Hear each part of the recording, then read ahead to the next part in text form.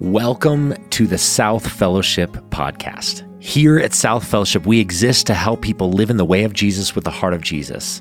And wherever you're listening from today, we hope you're encouraged by this week's message.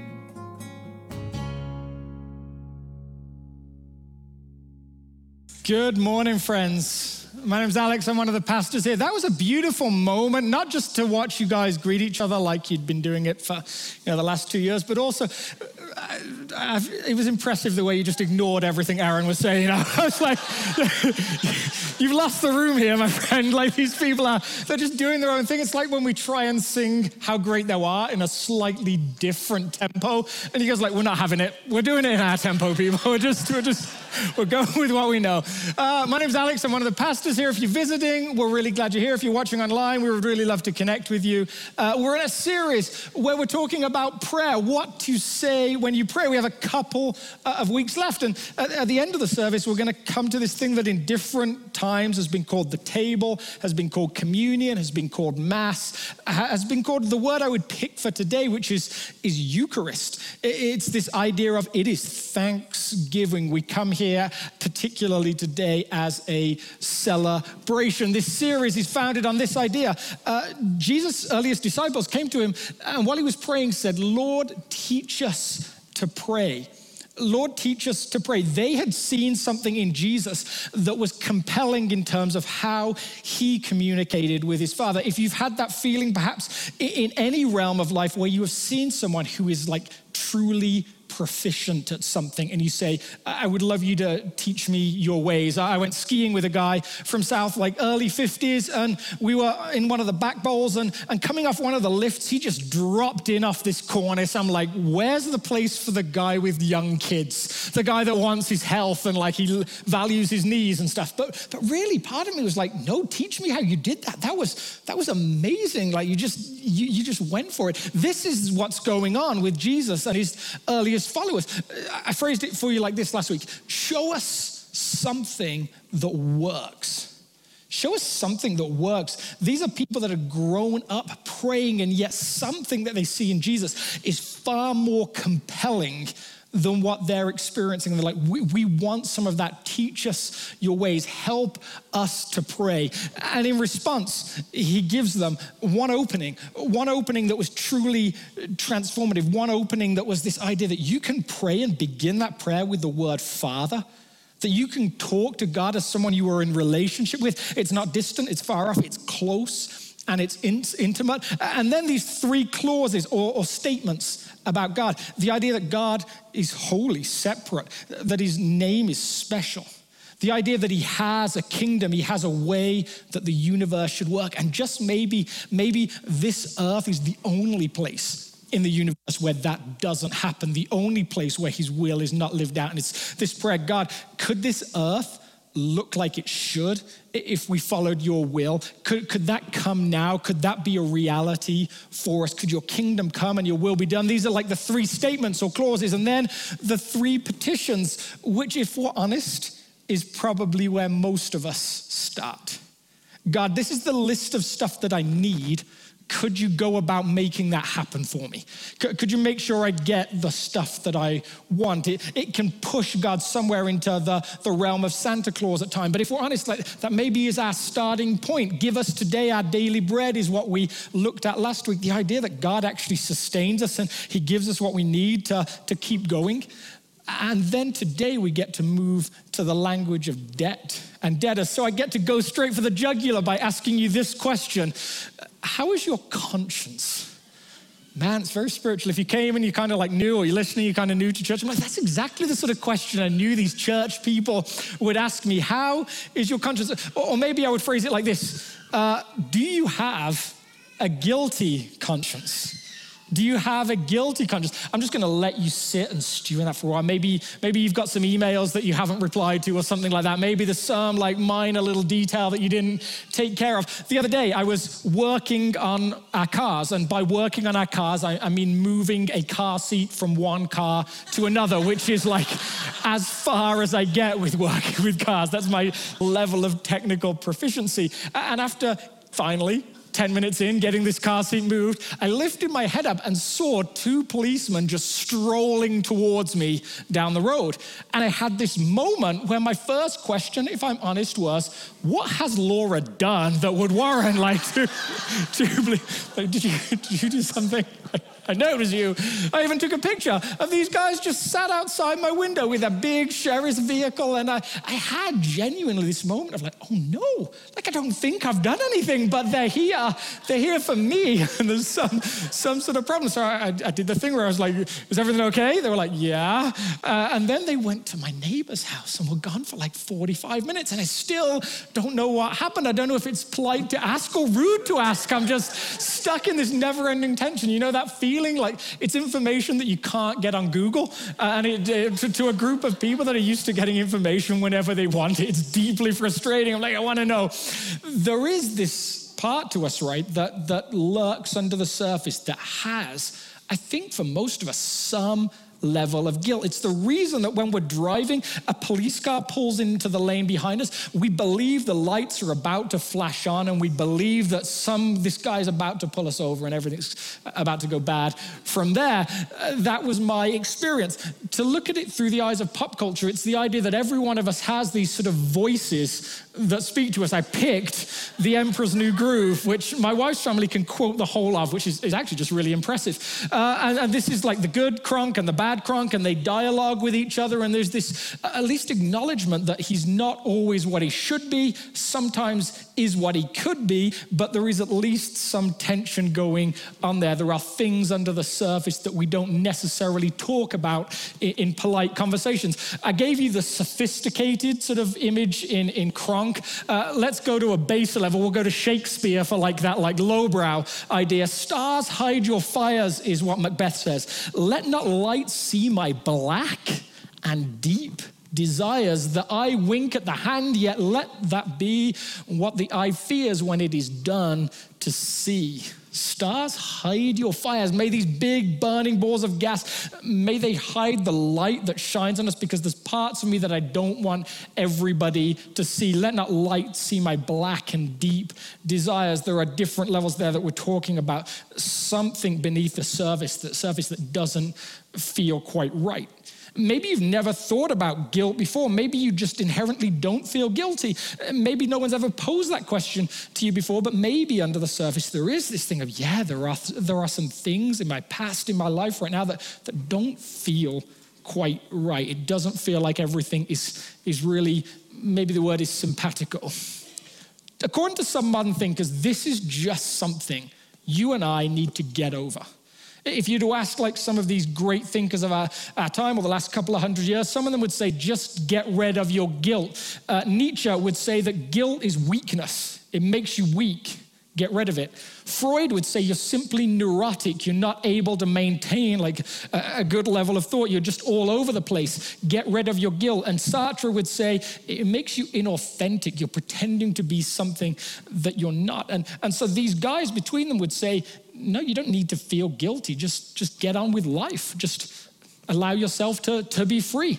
And yet, it seems like in our culture, so many people still hold this sense of guilt. This is a reporter in the Guardian newspaper. I feel guilty about everything. I haven't called my mother yet today, guilty. And I really should have organized something special for my husband's birthday. Guilty. I gave the wrong kind of food to my child. Guilty. I've been cutting corners at work lately. Guilty. I skipped breakfast. Guilty. I snacked instead. Double guilty. Guilty, guilty, guilty. There is this sort of thing under the surface that we may feel guilt for so many different things. And then there's the problem that sometimes we get caught in the middle of what you might call guilt and shame. There's the idea that we feel guilty for a specific action, a specific thing that we've done.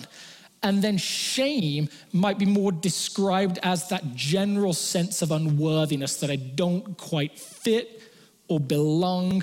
God doesn't, perhaps if we use religious language, really own me. He simply tolerates me. I don't generally feel like things sit well between us. The writer Lewis Smedes said this: we feel guilty for what we do. We feel shame for what we are. A person feels guilt because he did something wrong. A person feels shame because he is something wrong. Wherever you sit on those different things, there is a sense that we often feel out of sync with either the universe or with the God of the universe himself. Jesus seemed to recognize this in people. Jesus often took care of people's physical needs. We spent last week looking at the idea that he promised daily bread. He often fed people in a crowd, and it was sometimes the first thing he did. He healed people, and yet there were times where he did something spiritual as a first port of call.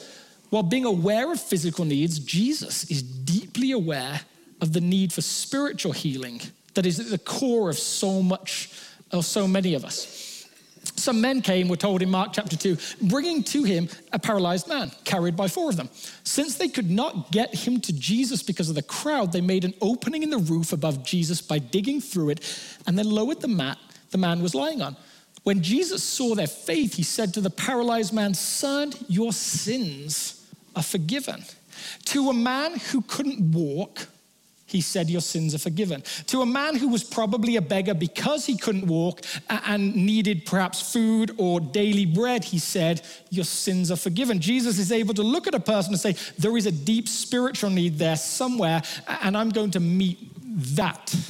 Our Father in heaven, he taught his disciples to pray, "Hallowed be your name, your kingdom come, your will be done on earth as it is in heaven. Give us today our daily bread, and forgive us our debts as we have also forgiven our debtors." So I'm going to do something, I wouldn't call it controversial. I mean, it's just a tiny little point, but I'm going to split this verse that inherently and explicitly is one. This passage, this prayer talks about the need we have for forgiveness and how that's tied to whether we are willing or able to forgive those around us. But we're going to cover that forgiving of others in a couple of weeks. This week, I just want us to focus just on that one line, forgive us our debts, and ask, just what exactly did that mean? What did it mean to Jesus' first listeners when he said, no, you can pray for forgiveness from sins, debts? And when it uses the language of debts, we're really in the territory of like accountancy or bookkeeping. Picture a sheet of paper where you get to mark where you are not doing well and where you are doing well. And that's the language that we're talking about. Somewhere this prayer is, let the sheet become blank again, take off the bad marks, accentuate the good marks, keep me in right standing is maybe how you might voice this prayer. And to a Jewish person, that probably raised a whole bunch of questions. This is Deuteronomy chapter 5, verse 9. "I, the Lord your God, am a jealous God." We're going Old Testament here for those of you that are catching up. "Punishing the children for the sins of the parents to the 3rd and 4th generation of those who hate me, but showing love to 1,000 generations of those who love me and keep my commandments." How does the tone of that sound? Does it sound the same as a prayer for forgiveness of sins? You might say that it sounds angry. You might say that it takes sin very, very seriously. And you might say, what does that mean for forgiveness? Is the forgiveness on those terms when you think about how seriously God takes sin? It might be a question that came up to Jesus' first listeners. What do you mean, pray, forgive us our sins? The movie Hail Caesar has this moment in it. The Coen brothers produced this movie, and they have this dialogue between these different faith leaders. They're making a movie on the life of Jesus, and they want to know, does it cut mustard? Does it stand like up to outside scrutiny is the question that they ask. So they bring in a Protestant pastor, a Catholic priest, and a Jewish rabbi, and an Orthodox priest. And in the midst of the dialogue, the rabbi says, well, you understand, you can't show God on TV from a Jewish point of view, but as far as we're concerned, Jesus is not God, so you can show him as much as you want. And it leads to a debate, does God have a family? To which the rabbi replied, no, he's a bachelor, and he's very, very angry as well. The Protestant pastor replies, no. You have to understand, he used to be angry. He's not now. And you see some of the tension between how you might read the Old Testament and the New Testament. Is it simply that God was angry in the Old Testament and he's not angry anymore in the New Testament? This prayer, it marks almost this moment of transition where Jesus is starting to push to his followers. There is a different way of communicating with God, and the possibility of forgiveness, real forgiveness, is maybe more serious now than it was at this point in the story, this Deuteronomy story. On one hand, there's this problem that sin is serious, and does God just forgive sin? But for a Jewish person listening to Jesus, there's a second problem. The problem is, where does he forgive sin? Where does the thing itself happen? This is the prayer that Solomon, the king who built this Jewish temple that you may have heard about, this is the prayer he prays over that first temple. Keep your eyes open to this temple night and day. This place of which you said, my name will be honored there. And listen to the prayers that I pray at this place. Listen from your home in heaven, and when you hear, forgive. Tied to this idea of temple was this idea of, no, that's where you go to get your sins forgiven. That's where the relationship with God, such as it is, exists. That's the process you have to go through. For these Jewish people, there were specific things that you did so that you might be forgiven, and a specific place that you did those things in. So when Jesus comes along and starts saying, no, pray simply, forgive us our sins, when he does that in relation to praying Father in heaven and give us our daily bread and moves through to forgiveness of sins, again, it probably raised a chunk of questions. You can see why a woman from Samaria would ask him this question. I can see that you are a prophet. Our ancestors worshipped on this mountain, but you Jews claim that the place where we must worship is in Jerusalem. Woman, Jesus replied, believe me, a time is coming when you will worship the Father neither on this mountain nor in Jerusalem. She has been told by Jewish people the thing happens in Jerusalem, it happens at the temple. When you want to worship, and when we hear worship, we probably hear singing, but to them, they heard the whole system of how your sins might be forgiven and how you might engage with God. She's like, it's Jerusalem, right? That's what you say. And he's like, no. There's this new thing coming where that can happen anywhere. There are new possibilities emerging. We call this good news. We, from our perspective, call this grace. To a person listening in the first century, it's one, potentially heresy, and it too probably raises more questions than we could possibly answer. Where does this happen? They may have asked. When does this happen? How does this happen? How can you, Jesus, say sins are forgiven? What does that mean? They may have asked, what does mercy look like in your kingdom, Jesus? What does debt forgiveness look like in your economy? What does forgiveness of sin look like in your religion? They lived in a graceless world, and I would suggest we live in a graceless world too. We know when we've failed. We know how others perceive us. We know where we stack up in the system. We have these accounts that we keep, even if they're just mental, when we know that we've been wronged, and we know when we've wronged others. They lived in a graceless world, and Jesus, in the midst of that, said, forgiveness is possible. And he would say the same to us, I would suggest. Part of the thing I want to delve into a little bit for us today is this language of debts. I think it's good, but I don't know if it's good enough. When he says just about a blank slate, does that really get to the depths of how Jesus describes grace? And there's a problem there, because Jesus never uses the word grace. Never uses it, but he describes it in story. And so that's what we're going to do for a chunk of our time today. We're going to look at grace in story. If you have a text in front of you, you want to turn to it with me, you can. It's Luke chapter 15, it's verse 11. There was a man who had 2 sons. The younger one said to his father, Father, give me my share of the estate. So he divided his property between them. Not long after that, the younger son got together all he had, set off for a distant country, and there squandered his wealth in wild living. After he had spent everything, there was a severe famine in that country, and he began to be in need. So he went and hired himself out to a citizen of that country, who sent him to his fields to feed pigs. He longed to fill his stomach with the pods that the pigs were eating, but no one gave him anything. When he came to his senses, he said, how many of my father's hired servants have food to spare, and here I am starving to death? I will set out and go back to my father and say to him, Father, I have sinned against heaven and against you.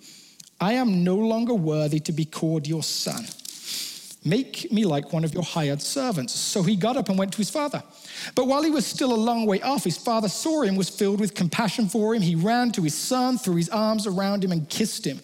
The son said to him, Father, I have sinned against heaven and against you. I am no longer worthy to be called your son. But the father said to his servants, quick, bring the best robe and put it on him. Put a ring on his finger and sandals on his feet. Bring the fatted calf and kill it. Let's have a feast and celebrate, for this son of mine was dead and is alive again. He was lost and is found. So they began to celebrate. Let's pray over that text and let's see what it says to us. God, as we wrestle with this, would you help me to articulate the story of your grace really well?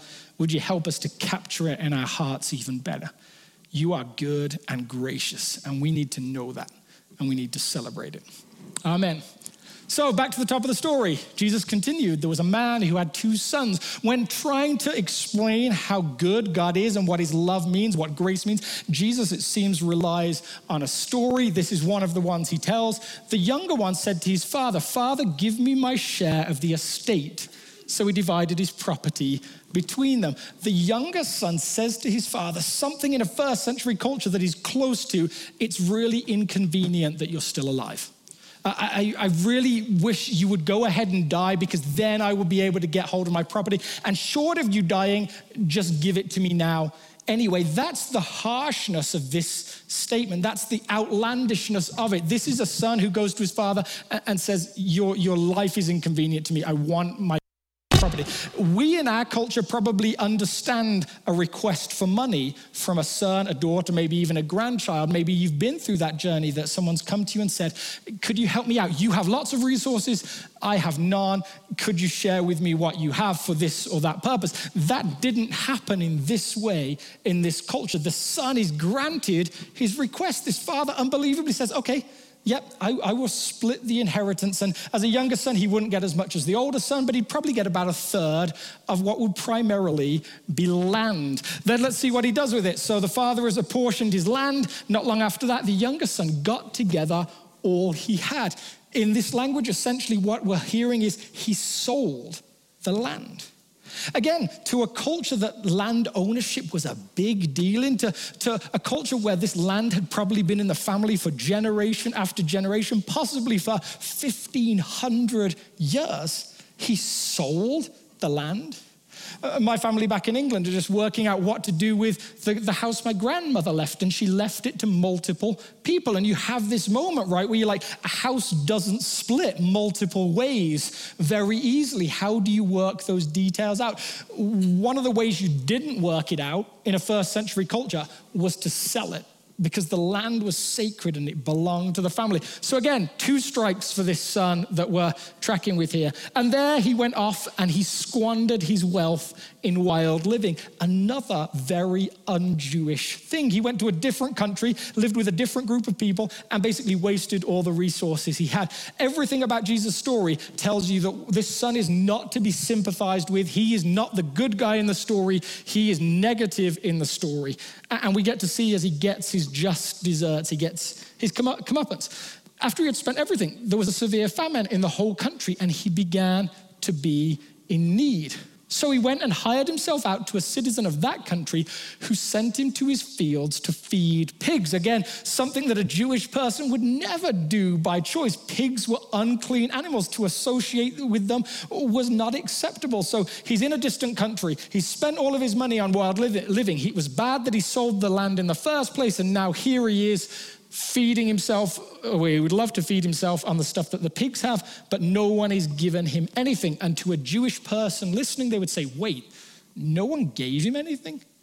Because in Jewish culture, there was a definite idea that when you saw someone in need, you helped them with food, you helped them with resources. Not so for these Greeks. This is a couple of quotes from around this time period. First one is Plato. A poor man who was no longer able to work because of sickness should be left to die. How about Plautus? You do a beggar bad service by giving him food and drink. You lose what you give and prolong his life for misery. You prolong his life for misery. This was an idea within the Greek-speaking world. You didn't help someone who was in need. You didn't help someone who was starving. Just allow nature to take its course. So to a Jewish person listening, they're like, wow, he really is in a bad spot, right? He's in a culture that doesn't care about him, that's going to let him die, and he's done all of these terrible things. And then everything hinges in this story on the next verse. This is the moment where something significant is about to happen. When he came to his senses. There's this moment where this is the low point, things are going to start to get better at this point. He said, how many of my father's hired servants have food to spare? And here I am starving to death. I will set out and go back to my father and say to him, Father, I have sinned against heaven and against you. I am no longer worthy to be called your son. Make me like one of your hired servants. What is his best case scenario for what might happen? His plan is to go back and say, I've got the ledger.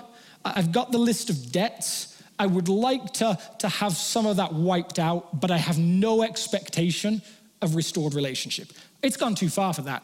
He wished his father was dead. He took the family property and he sold it. He went off and he did a whole bunch of wild living, and now he's living in a foreign country and he's messing around with pigs, taking care of them. There is no redemption for this guy. There is simply the hope that he will be able to eke out some kind of existence working like his father's servants. When he came to his senses, and then there's this moment where it says, I will set out and go back to my father. So he got up and went to his father. So this is this moment of action. He's got this idea, the action now takes place. And I would suggest all of the things that we can learn from this hinge on one word that's actually in the text and another word that doesn't appear in the text. The word that's in there is this, it's anastas, it's to rise up. It's the same word that the writers of Jesus' biographies will use about his resurrection. It's like this guy is dead and he gets up off the ground. He is sat in amongst the dirt. He is at his lowest point. And this is this moment of action where he stands up and begins the journey home. The word that's not there might be this Jewish word, which is teshuvah. It simply means to return. In this story, everything changes in this one verse. This is where he makes a decision, and all of the action changes as well. That was the low point. From now on, things are going to get better. He knows his father is gracious. He feels confident that he'll be allowed to live out the rest of his life, working hard manually, but still having enough to eat. He just doesn't know how good the story will get. It's going to get better. How good will it get is the question. But while he was still a long way off, his father saw him and was filled with compassion for him. He ran to his son, threw his arms around him and kissed him. There's a couple of cultural little nuances there that are important. A landowner, a rich, wealthy person in that culture did not run anywhere, not even for sons that were making their way back after a long absence. You walked in a stately and steady pace. So when you see run, you're like, this is interesting. He was filled with compassion for him. That word has almost like a guttural sense of it's like something moving inside you. You just can't resist. You just can't hold back. And then I love this moment because the son has his speech planned, right? He's got what he's going to say. He's got it all worked out. I'm just going to ask, just write off the debt. Let me come work for you. Don't call me son. I won't call you father, but at least I'll get to keep living. And so he begins his speech. But the speech is notably shorter than his planned speech earlier on. He gets maybe halfway through it, and it's like the father says, I'm not really interested in that. Stop apologizing. We're done with your explanations. We're done with your story. There is no good reason for me to take you back, and yet I will anyway. But the father said to his servants, quick, bring the best robe and put it on him. Put a ring on his finger, this sense of family belonging, and sandals on his feet. Bring the fatted calf and kill it. Let's have a feast and celebrate. For this son of mine was dead and is alive again. He was lost and is found. So they began to celebrate. There is this attachment of this idea of celebration to the return of the son. Can you see why I feel like Jesus' language of forgive us our debts doesn't quite get as much to the emotion of this story as we might like? When we pray, forgive us our debts, this is what we're talking about, this story.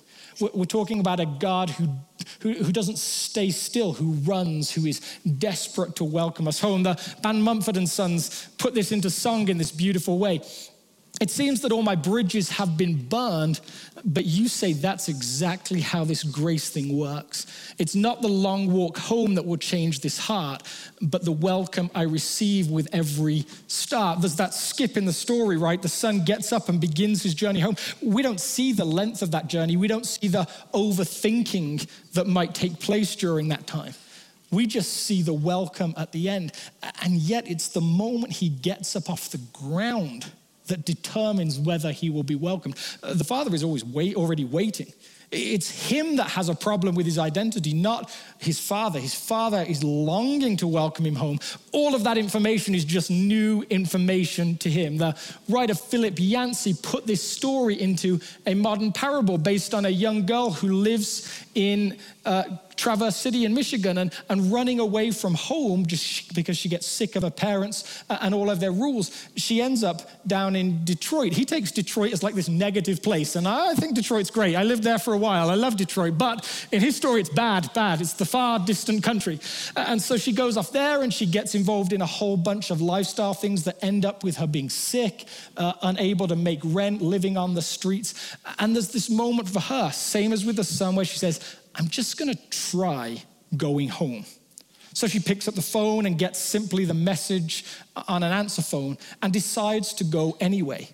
And Philip Yancey just does this beautiful job capturing the distance and the way that she might overthink that decision as she makes this journey back to Traverse City. There's one stop and then another stop and another stop. And this question, should I have waited till I could get hold of them? What if they were on vacation? What if they just weren't around?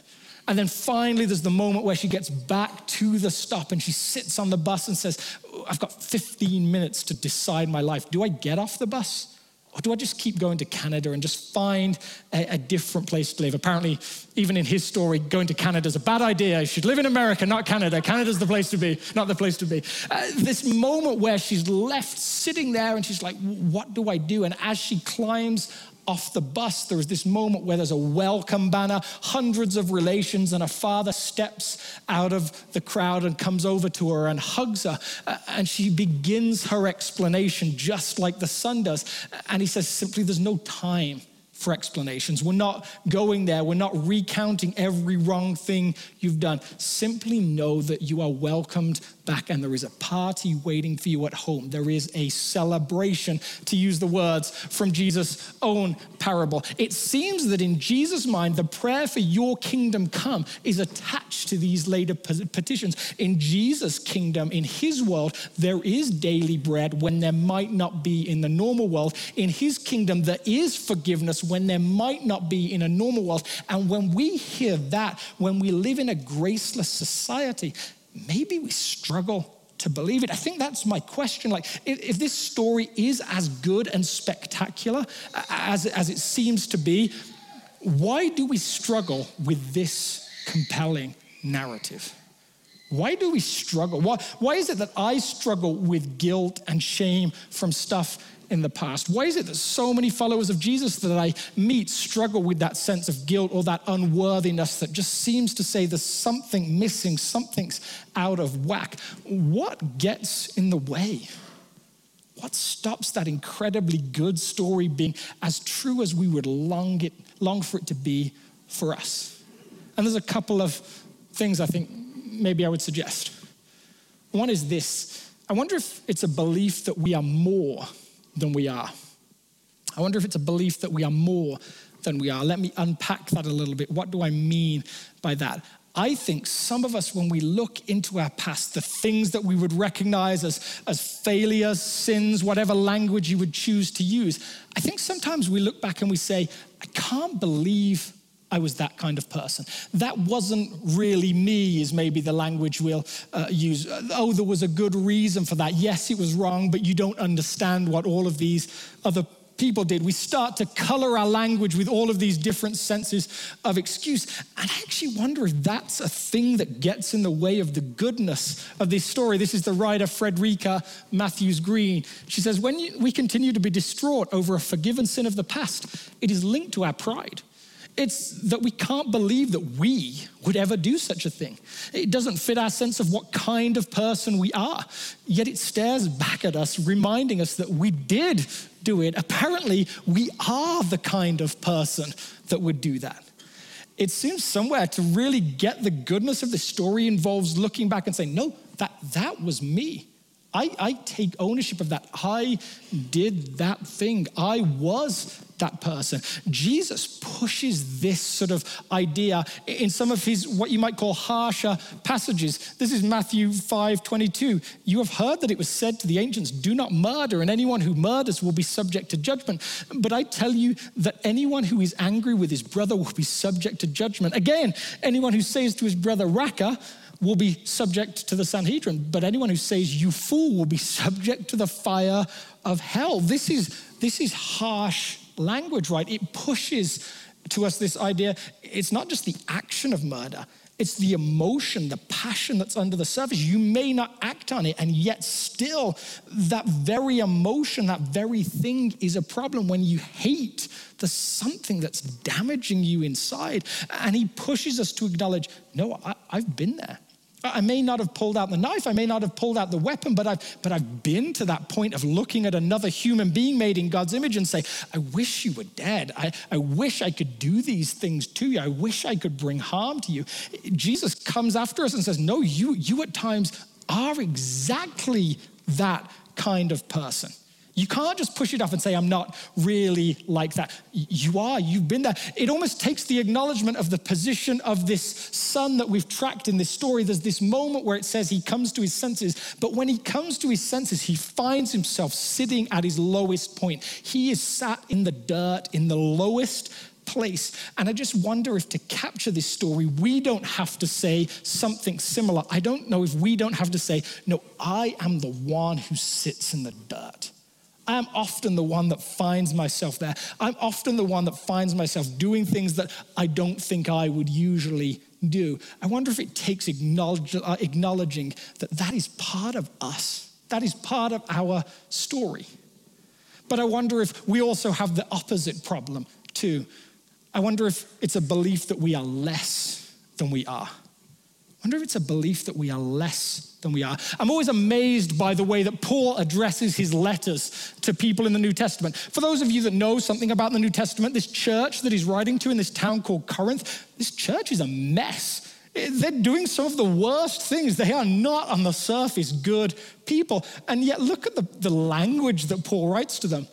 To the church of God in Corinth, to those sanctified in Christ Jesus and called to be his holy people, together with all of those everywhere who call on the name of our Lord Jesus, their Lord and ours. Grace and peace to you from God our Father and the Lord Jesus Christ. And you read it and you're like, those people, they're not sanctified. They're a mess. They're terrible.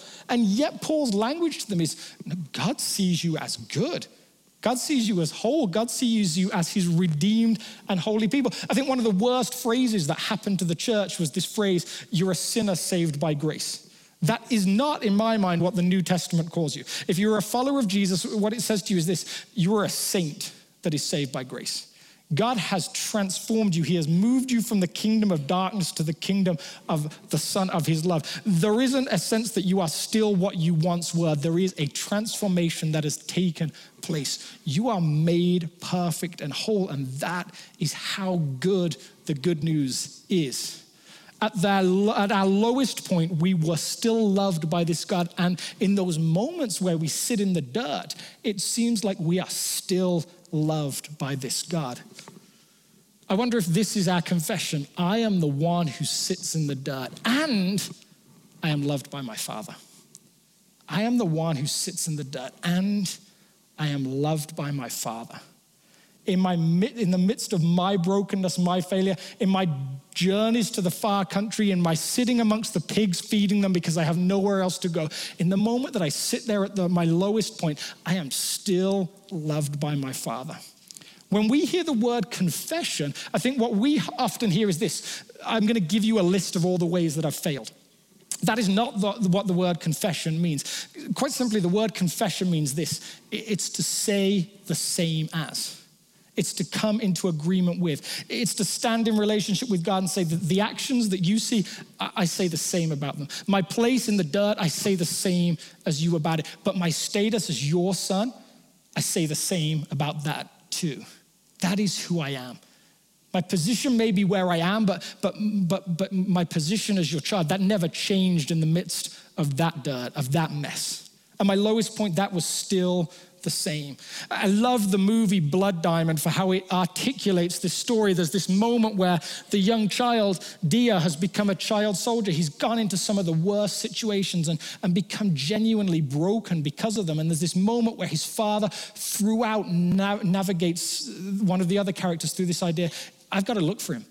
I'm his father. If I don't look for him, who else will look for him? I have to find him. I'm dead otherwise. I'm dead without him. I'm going to go look for him anyway. And there's this moment where they meet at the end of the movie, and the boy Dia actually draws a gun on his father and points it at him. And his father, in this moment, this incredibly poignant moment, doesn't react in any negative way. He simply starts to tell his son who he really is. Simply starts to articulate what is true about him. You are my son, Dia. You are a good boy who loves football and school. Your mother waits for you cooking plantains over the oven. The wild dog waits for you, the one who listens to nobody but you. And then finally, these incredibly important words. I am your father who loves you. You will come home with me. I will be your father, and you will be my son. I am your father who loves you. What is the boy's choice at that point? He has one very simple choice. He either believes the world's narrative about him, or he believes what his father says about him. He believes the world's narrative about him, or he believes what his father says about him. I would suggest that every day you and I have that exact same choice. We believe what we're told about ourselves, or we believe what our Father says about us. You may find yourself sat in the dirt, but I am your Father who loves you. Everything hinges on that. I don't think Nietzsche, Sartre, Freud were right about guilt. I don't think we can just dismiss it and put it to the side. I think the antidote to guilt is that Father who loves us even when we sit in the dirt. And when Jesus says, pray, forgive us our debts, that is how good the story is. It is a Father who loves us even at our lowest point. This is my brief little blurb summary. Forgive us our debts is a plea not that God would tear up the note of debt, but that you would mend the relationship and call me something more than a debtor. It's a prayer that he would continue to pick me up from the dirt and continue to journey with me, even and perhaps especially when I'm the worst version of myself. It is a confession that I am the one who sits in the dirt, but that I am loved by my Father. We get to come to this table as Aaron and the worship team come back to lead us, and we get to celebrate that idea, celebrate the idea that love, that story that is as good as it sounds, is possible because of Jesus. When he gathered with his earliest followers, he gathered around a table in some ways like this, and taking bread, he broke it and said, "This is my body broken for you." He took the cup and shared it with each of them, saying, "This is my blood shed for the sins of the world." When we come to this table today, we come out of celebration. We come knowing that the prayer, forgive us our sins, is possible because of what Jesus did. But the story is even better than that. Even at your lowest moment, this God said, I am your Father who loves you. So I'm going to invite you to make a journey. I'm going to invite you to walk as that son did. I'm going to invite you to walk to this table and take the elements and take them back to your seat. And as you walk, maybe the prayer for you is, God, I feel this weight of guilt. Would you lift that from me? Would you speak to me truth? Would you remind me who I am? Maybe there is a concrete thing that you know stands between you and God, that sense of, I'm doing this and it's not good, it's a mess. And this table is a table of forgiveness. It is a table of grace. It allows you to come and say, God, in my brokenness, I bring what I have, which is myself. And you get to know the redemption that Jesus put in place through his blood and through his body. Let's pray together. On the night that he was betrayed, Jesus gathered with his earliest followers and Taking the bread, he passed it to each of them and said, "This is my body broken for you." In the same way, he took the cup and sharing it with each said, "This is my blood shed for the sins of the world. As long as you gather together, do this in remembrance of me." Today, Jesus, we remember you. We remember you, that you are the God of covenant faithfulness, and you do not forget. For those of us that find ourselves like we're in a distant country, thank you that you love us. For those of us that need to come to our senses and return home, would we do that? For those of us that need you to lift the weight of guilt that feels like it crushes us, the sense of shame, would you remind us who we are? As Aaron and the team lead us in worship, feel free to come take the elements and take them back to your seat.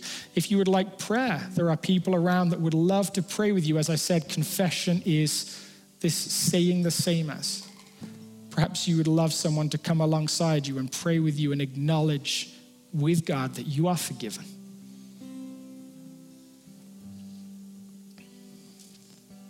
Thank you, Jesus, that you're present here with us as we do this. Amen. If God is working in your life through this ministry, join us in reaching others by partnering with us. You can give online at southfellowship.org/give or on the South Fellowship Church app. Thanks again for listening and have a great rest of your day.